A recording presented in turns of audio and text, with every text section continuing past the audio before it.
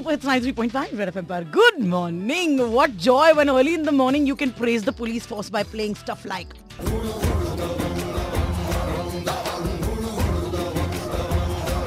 पांडे जी की बातें हो रही है. Good morning boys.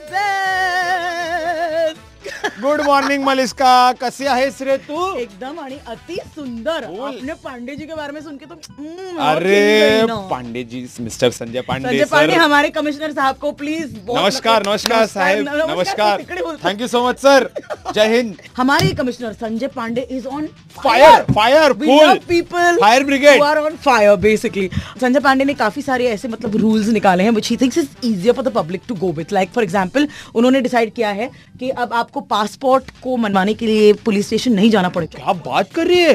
अरे तुझे पता, मैंने अपने पहले वाले पासपोर्ट बनाने के ना, I was like a teenager, मगर थी तभी भी मतलब तो मेरे को उन्होंने कुछ ऐसे बोल दिया था.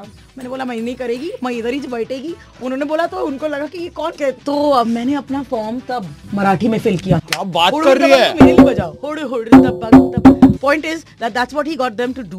The second thing is उन्होंने डिलीवरी बॉयज को बोला है या फिर उनके मेन ऑफिसर्स को बोला है कि इनके लिए कैरेक्टर सर्टिफिकेट चाहिए. ये बहुत नया है, ये मार्केट में नया है. करेक्ट, क्योंकि 2-3 साल से जो चल रहा है उसके हिसाब से ही डिसाइडेड कि कैरेक्टर सर्टिफिकेट समझे. हाँ, अरे मलिष्का जरूरी है. अभी जैसा मेरी बहन जब घर पे अकेली रहती है और ऑर्डर आता है तो मेरे को डर लगता है. अच्छा, ये ऐसे दिन अगर बम्बई में ऐसे दिन क्योंकि हाँ मलिष्का, ऐसा बैक टू बैक ऐसा केसेस के बाद क्या करेगा? ये तेरे लिए अच्छा है क्योंकि आई बिलीव पार्ट टाइम में तो यही करता है कि स्टेशन के बाहर.